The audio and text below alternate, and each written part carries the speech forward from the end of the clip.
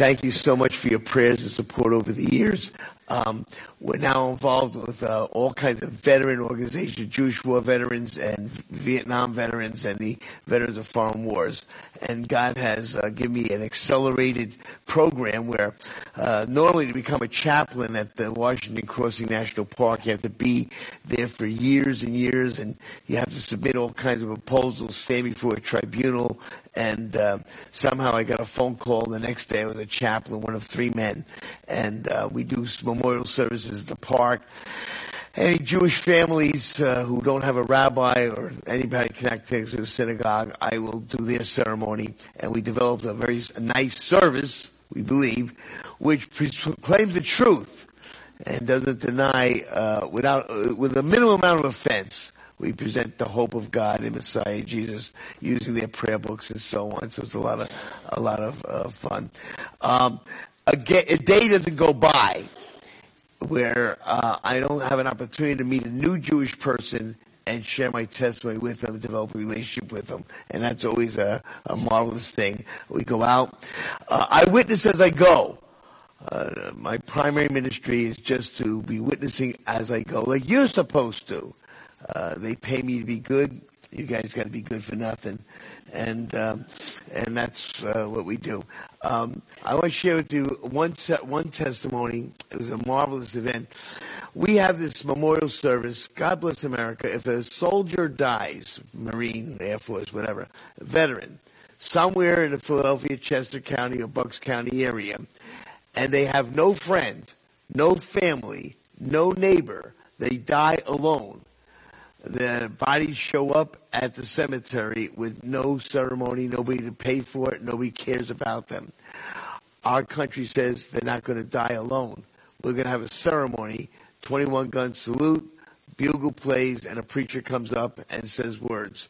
And I'm the preacher that comes up and says the words.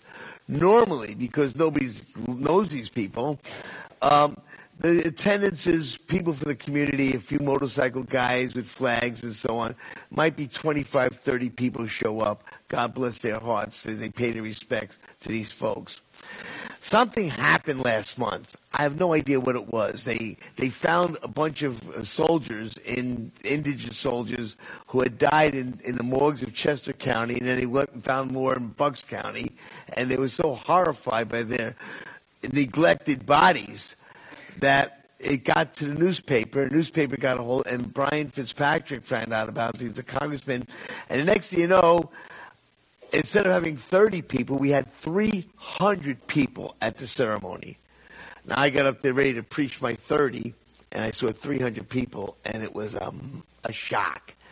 So I rearranged the message a little bit, and I'm a veteran. I'm there politically. I'm there militarily. They know I'm a Christian. They know I'm a Jewish believer. But they don't ask me to preach the gospel. But they don't stop me from preaching the gospel. And in front of those 300-plus people, and most of whom were lost, I got you to talk to them about the bad news, the good news, and the hope we have in God. I said, God bless America, and so on and so forth. They said all the patriotic stuff. And in 10, 12 minutes, I preached the gospel. And Jewish people came up to me and thanked me. Asked me for my testimony, asked me for more literature. So we praise the Lord, the word's going forth. Thank you for your prayers and your support of this ministry for maybe close to 50 years. Bonnie, where are you? I don't see her. She might. How many years have I been coming out here? Do you know? Too many. Too many to tell. But, so anyway, we thank God for your prayers. We thank God for your support and for the heritage of this church and its ongoing ministry. Its best days, we believe, are ahead of her and until the Lord Jesus comes. Let's pray. Father and God, we thank you for the word. And we pray, Lord, that as inept as I can be, your Spirit will teach, guide, and direct, and give them a good time. And as I wander off externally, you'll be speaking to us internally, bringing this message home, that these people might be better fit, better able, better represented to serve you in this crazy mixed-up planet and be testimonies of our Messiah, Jesus. We'll thank you for it. In his name we pray. Amen. When I was a boy, I remember walking to synagogue on a Saturday morning with my dad. I actually have a recollection of the first day my dad let go of my hand, and I was able to scurry off ahead of him, walking by myself across the street and railroad tracks and so on. I must have been 19. No, but I remember walking with my father to shul, as we called it, and we got to synagogue. The place had maybe 18, 20 people there when we got there, most of whom were elderly men my age. A very few people were my dad's age. It was scarce and scarce, and even less had their children with them. And I would just sit and watch. And Jewish people would sit and talking and laughing and giggling while the service was going on. And they were just talking in the back, ignoring the service, and the service just went on. If somebody missed a week, somebody else was there to show them a map at the synagogue. Oh, maybe you don't know how to get here. Laughing like that. And joking and chiding.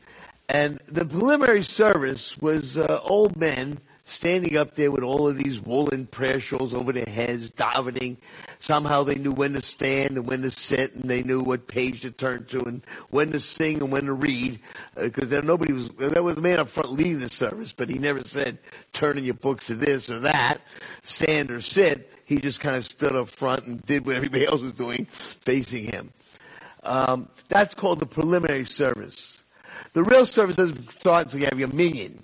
Now, they had well over 10 men, but the rabbi was looking for the 10 men that are pious, righteous, kosher-keeping, and when he had his 10 that he wanted, he was ensconced in this rather large chair or throne. The rabbi would come up to the pulpit, the bima, and the man who was leading the service would look at him, nod, and disappear in the crowd. And then the rabbi would say, turn in your siddur to page 42. And that was the beginning of the opening exercises, the first prayer of the day. And the first prayer begins with, Ma tovu Yaakov mishkanatecha Yisrael. And it comes right out of the book of Numbers, chapter 24, where this very, very unusual person writes, how beautiful are your tents, O Jacob, and your dwelling place, O Israel. And he's in a trance. He's filled with the Spirit of God. His eyes are open, and it's a marvelous moment. And looking up, I don't understand it all, he looks at the tribes of Israel arranging their tents by number and by their assignments. And I wrote a book about this. If you want to see it, it's called Torah, Torah, Torah. And somewhere in there, you can see the nations arranged in their alignments. And what we learn is that if you do the arithmetic, that the tribes were arranged in a cross, and the cross surrounded the tabernacle. And as they marched through the wilderness, they marched in that order of the cross. Now, Ezra, the chief of scribes, coming out of Babylonian captivity, filled with the Spirit of God, wrote down the Jewish liturgy that we have today. From 600 years before Jesus to now, was it 2,000 years, 2,600 years. For 2,600 years, every Jewish service starts looking at the cross. That's amazing, amazing. They start every service in the Ashkenazi tradition looking at how beautiful your tents are, Jacob, and your dwelling place, O Israel. Go tell them what they're talking about, what they're talking about. What I want to look at is this remarkable man who wrote those words, because he is at one and the same time one of the most amazing godly men, and at the same time one of the most amazing ungodly men. How many people do you know in the Jewish scriptures that have an account with the angel of the Lord? Not many. Not many. How many of them are filled with the Holy Spirit of the living God? I don't know how long I know that it's an old joke. I don't know how many people were in the class, but it certainly didn't take long to take attendance. Well, it's a very small number. I know Moses had an account with the angel of the Lord, and Moses was filled with the Holy Spirit. I know Balaam was filled with the Holy Spirit, and also had an encounter with the angel of the Lord. And in 2 Peter chapter 2, I had you stop at verse 13, verse 9, because I just didn't want to spend an inordinate amount of time reading the text, because I'm going to spend an inordinate time preaching on it. But the context is that there's going to be liars, false teachers coming into the church who are like the pernicious people of the past. And Balaam is one of them. Look, is a type of them. Look at verse 15 of chapter 2. Who have forsaken the right way. And you want to exposit that. Obviously, they were on the right way. And they forsook the right way.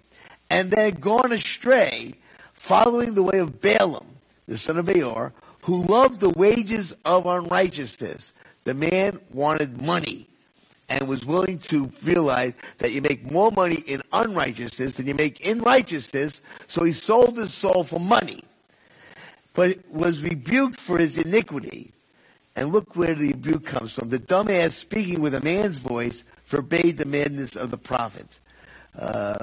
These destitute people, wells without water, clouds that are carried with tempest, to whom the midst of darkness is reserved forever.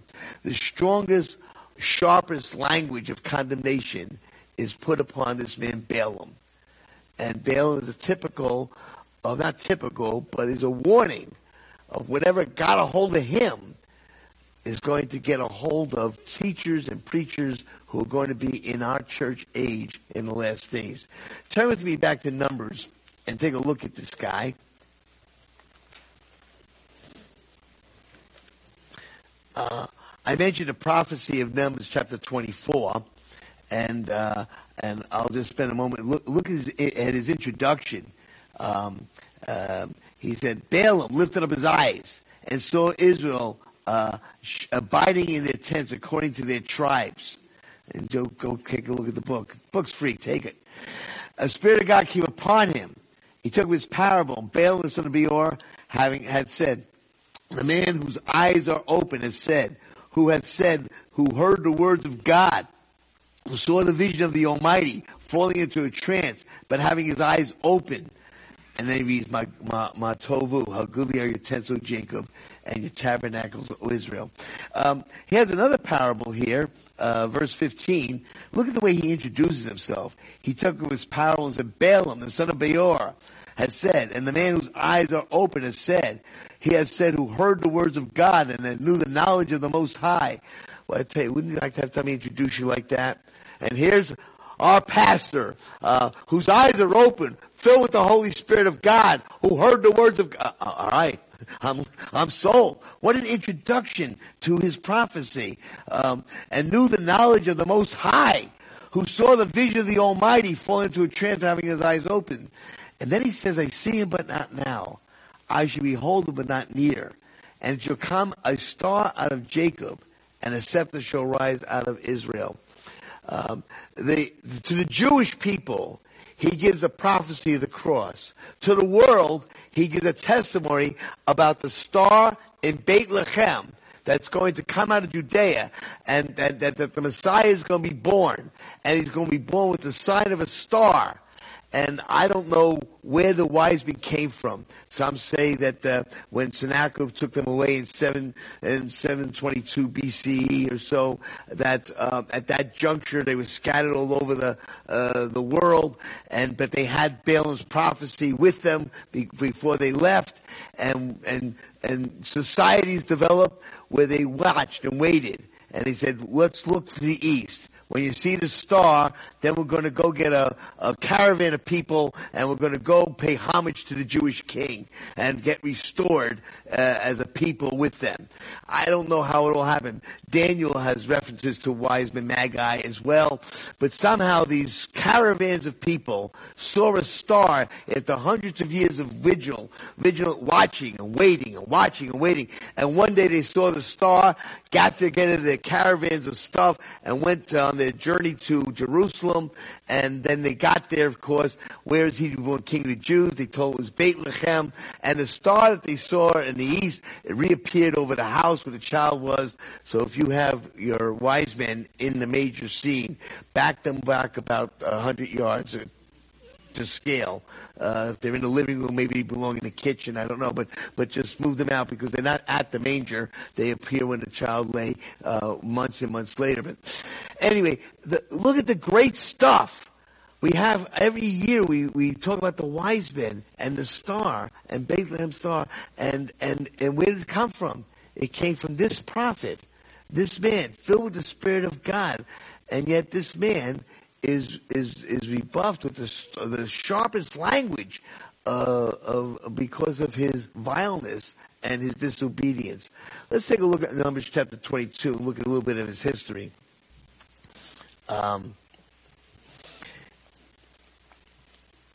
In Numbers 22, we have a man named Balak, and that confuses even more because Balak was a very, very wealthy man, and he was from Moab, and he was very much afraid because the children of Israel. Moab was very much afraid of people because they were many, and Moab was distressed. Verse 3 of chapter 22, because of the children of Israel. Now, I guess he could have hired an army, got Hessians or other soldiers to fight for him, but then he considered the cost of all of the ramifications of a battle and a war, and said, you know what, there's a cheaper way to go. I'll just hire this prophet and pay him to curse Israel. Now, I don't understand that. But apparently he believed it was going to work, and maybe it has, and maybe Balaam has had a history of blessing accurately and cursing accurately. And whatever case, he's hired. And Balak comes to him and sends very, very notable persons and says, follow these guys, come back to my kingdom, and we can talk about the negotiations. Balaam refuses to go. And verse 14, he won't come with us. So far, he's doing everything right. He won't do it. So Balak sent again more unhonorable persons. You can only imagine what that was. He certainly didn't send street people. He sent an honorable crowd of dignitaries. Now he sends even more dignitaries, higher, loftier, better dressed, but more influential. And he said, I will promote thee into very great honor. I will do whatever you ask and say unto me. Come therefore, I pray, and curse this people for me. Balaam answered and said unto Balak, if Balak would give me his house full of silver and gold, I cannot go beyond the word of the Lord my God to do less or more. Sounds terrific. Now therefore I pray, tarry this night. A little bit of a wavering. Didn't get that from God. But he says, tarry this night, they may know what the Lord will say unto me more. Apparently he knows better, but he's saying, well, maybe I can get a special dispensation to curse them from God. And God came to Balaam at night and said, if the men come to call thee, rise up and go with them. But yet the word which I shall say unto you, thou shalt do. Now it's very clear. If they come and call you, you can go with them. And Balaam rose up in the morning, saddled his donkey, and went with the prince of Moab. Doesn't sound like it's a very, very big crime. Not like what we hear in 2 Peter chapter 2. I mean, he was put in the case of the worst criminals on the earth. The angels who left the first estate. He's getting the sharpest language against him. And all we see so far is that he jumped the gun. God said, when the phone rings, you can go. And he got up earlier in the morning, set his alarm clock, and left before they called. Not so terrible, it seems. But 2 Peter said that the Lord's anger was kindled against them. And verse 22 of chapter 22 says the same thing. God's anger was kindled because he went. And the angel of the Lord stood in the way of an adversary against him. And he was riding upon his donkey, and his two servants with him. And the donkey saw the angel standing in the way, sword drawn in his hand. Reminds you of Joshua chapter 6, with the Jericho. Are you on our side? Neither. I'm on the captain of the host of the Lord's army, standing there with his all decked up in his military array. Moving on down, Verse 27, the angel saw the Lord again and she fell down on the Balaam. Balaam's anger was kindled. He smote the ass with a staff. And the Lord opened the mouth of the ass and said unto Balaam, what have I done unto thee, that thou hast smitten me these 3 times? I don't understand that. I mean, I have a good relationship with a lot of pets and dogs. Sometimes I think I can talk to them mentally. I'm a little sick, I know. And I think I can summon them. I get them to sit down without telling them to sit. I get them to come over here without saying come. And then I can't get my children to listen to a word I say. But this angel, now the donkey's talking to Balaam. You think of an angel, if a donkey starts talking to you, you think you'd be like, whoa! No, doesn't seem to be upset by that at all. And Balaam said unto the donkey, because you mocked me, I would there were a sword in my hand, and I would kill you. And the donkey said unto Balaam, am I not thy ass, which has ridden ever since I was with thee unto this day? Was I ever accustomed to do so unto thee? And Balaam said, now do you have a King James Bible? Do you? Because in the King James Bible, Balaam says, nay. Now I think that's so amazing. You know, here we have a donkey talking King James English and a man talking, now I know, I'm not stupid, nay isn't donkey, it's horse, but it's close enough. By the way, do you have to believe a King James Bible to be saved? Maybe not, but why take chances? And anyway, and the Lord opened the eyes of Balaam, and he saw the angel of the Lord standing in the way, and a sword drew in his hand. He bowed down his head and fell flat on his face. And the angel of the Lord said unto him, why have you smitten this donkey these 3 times? Behold, I sent thee out to withstand thee, because thy way is perverse before me. The donkey saw me and turned from me these 3 times. Unless you had turned from me, I would have killed you. Balaam, look at these words, said unto the angel of the Lord, I have sinned. I didn't know. As soon as the way against me is clear, I will return. I will do teshuvah. I will repent. At this stage, you have to say, what's the big problem with Balaam? What terrible thing did he do? I point out to you, I skipped the past, verse 2 for brevity. Balaam has servants. He has servants. Now I want you to think about that, because how many servants do you have? Servants display wealth. Now we know he had more than one servant. He had plural servants. Now, if he had 2 servants with him, is it possible that he had servants back at the house? Is it possible that the servants had a place to live? He provided for them housing. He provided for them clothing. He provided for their meals. Balaam is a very, very wealthy man. And how did he gain his wealth? It doesn't say that he has crops. It doesn't say that he has livestock. Apparently, Balaam earned his keep by prophesying and cursing, by giving blessings and cursings as people called on him to do. And I suppose it's a legitimate way to make a living as long as you do what God tells you to do. Now, we know, Micah 6:5 says that Balaam said some good things, and that's okay. But we also know, if you continue to read, that he got to the place where he said, you know what, Balak's offer is just too good to resist. Now, I can't curse these people because God won't let me. But I know what I can do. I know this people, and I know the plan of God well enough that I can get them to curse themselves through a horrific disobedience. And he calls on Balak and tells Balak, and we get this from Numbers 31:8. We see how he dies. Joshua 32, see how he dies in his rebellion. But if you read Numbers 25, and Revelation 2 speaks of it. In Numbers 25,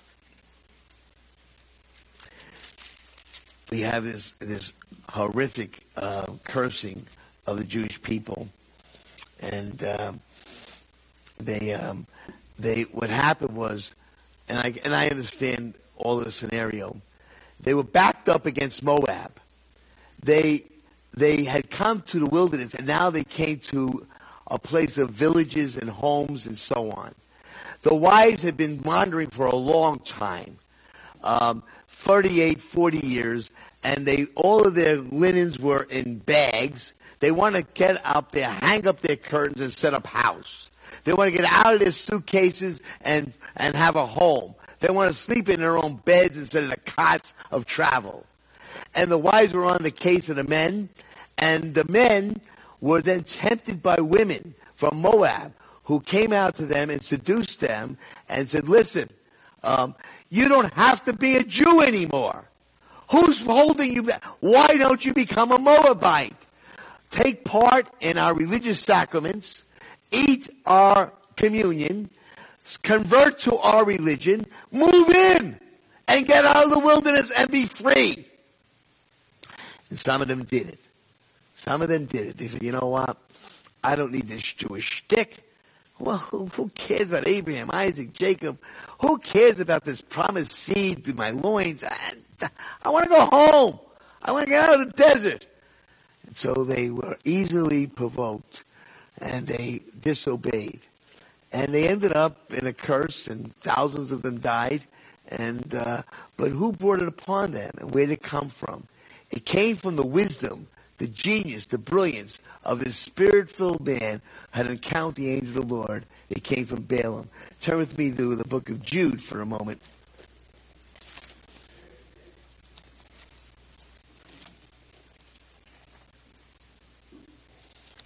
Chapter 1.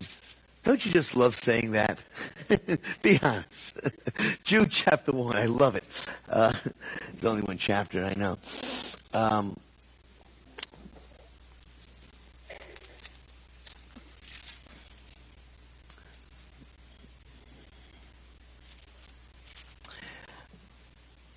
I don't know where to jump in. There's so many, just to give you the idea, the angels which kept not their first estate, in verse 6, left their own habitation, preserved an everlasting change of the darkness and the judgment of the great day. Even as Sodom and Gomorrah and the cities about them in like manner, giving themselves over to fornication, going after strange flesh, and set forth an example of suffering the vengeance of eternal fire. Look at the judgment here. Horrible words. In like manner, these filthy dreamers defile the flesh, despise dominion, speak evil of dignities. I amazed at how disregarded the President of the United States is, and in daylight.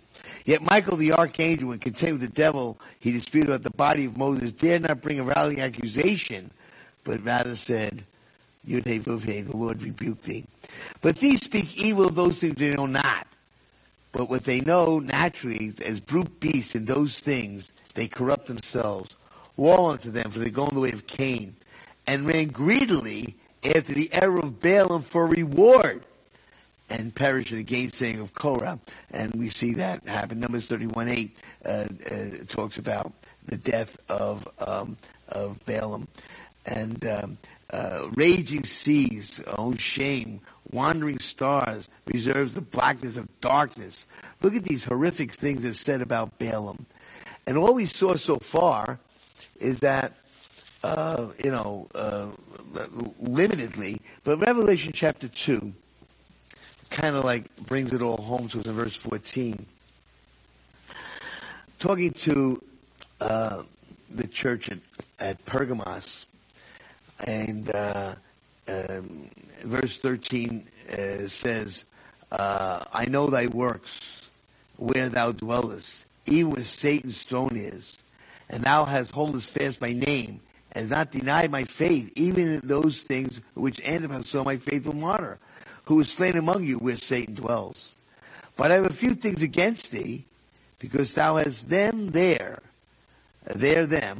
that hold the doctrine of Balaam, who taught Balaam to cast a stumbling block before the children of Israel, to eat things sacrificed unto idols, and to commit fornication. So his crime was that he got the Jewish people to make an ungodly alliance with Moab and forsake their calling.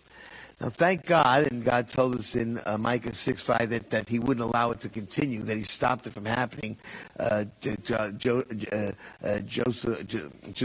24:10 and Nehemiah 13:1 deal with the fact that God turned it around and wouldn't allow it to continue. Jewish people have the seed of Messiah in them, and they have the capacity to produce Israel's king. And Satan wants to stop that from happening, so he wants to keep the Jewish people from prospering, and so he can curse them, and if they can defile themselves, he can stop the kingdom of God from being impacted. The Bible says that these things are going to happen in the last days, that same kind of thinking. Balaam was a persuasive speaker. He was filled with the Spirit of God. He was a marvelous, marvelous man, and was very successful at what he did. But he wanted to serve money rather than serve the Lord.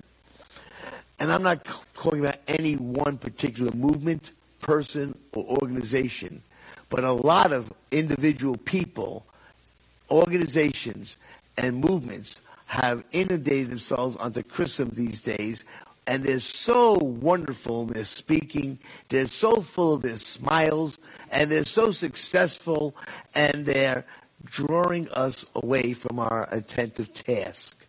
Our purpose is to bring Messiah Yeshua to the world. Our purpose is to present Jesus, the righteous one. Our purpose is to make disciples as we go through the world. And somehow along the line, our purpose becomes to be bigger, better dressed, bigger car, more successful. And I'm not pointing to any one person, but they captured our hearts. And they crept in unawares. And I think that's a very big stumbling block in America today. Because we're materialistic, we're capitalistic. And we identify that with Christianity. Bigger is better. Better is better. Wealthier is successful, is blessing. And that's not the gospel. And yet we buy into it. Now, you may be thinking that I'm saying this about that one or this one. I'm not saying about that one or this one. I'm talking about the doctrine and the error of Balaam, who was filled with the Spirit of God, a charming man who went the right way and then was overcome by the temptation to go the wrong way. It's a very difficult thing for a pastor, especially a young pastor. I'm not trying to make embarrassing anybody, who isn't making as much money as some of the fellows his age who went to business school, who, if he was a CPA, he'd be better off financially. He could take better care of his church, his children. And the temptation is going to be there all his life. I know. All my life, my kids wore Bobos. Everybody else wore designer sneakers and designer shoes and designer this, designer that. And they were embarrassed to come to church not having the right jacket, the right shirt, the right this, the right that. I know what that's like. I shopped in your missionary closet for my kids. What did you bring to the closet? The stuff you just bought in the store? The best stuff you had? I'm not complaining. I thank God for the opportunity to put clothes on my kids' back. But I know the temptation to do something for money. And Christian, pray for your leaders. Pray for those in authority over you. Pray that Christians will not follow the voice of the people who are following the dollar bill. And that's the lesson. That's the lesson. Balaam is an unusual character, filled with the Spirit of God, an encounter with the angel of the Lord. Hard to understand how he could go that close to God. Give us the great prophecy of the cross in the wilderness. Talk about the star in Bethlehem. Marvelous. And then sell his people down a tube because of money, power, and prestige. Be careful who you serve. And be careful who you pay attention to. Great words don't make great men. It's possible. He could be a great sermoneer, great preaching. Don't follow the man. And guard those words. Watch what he's saying. Mark it up against Scripture. Check it out with the pastors. Is it the truth of God? Because it's close. It's close. But don't follow them because they're big, powerful, and impressive. Father God, thank you so much for this church. Thank you for their support over the years. And for whatever it was, I pray that you might help them to be blessed in this message and to be more encouraged and enthusiastic about sharing the faith, making disciples as we go.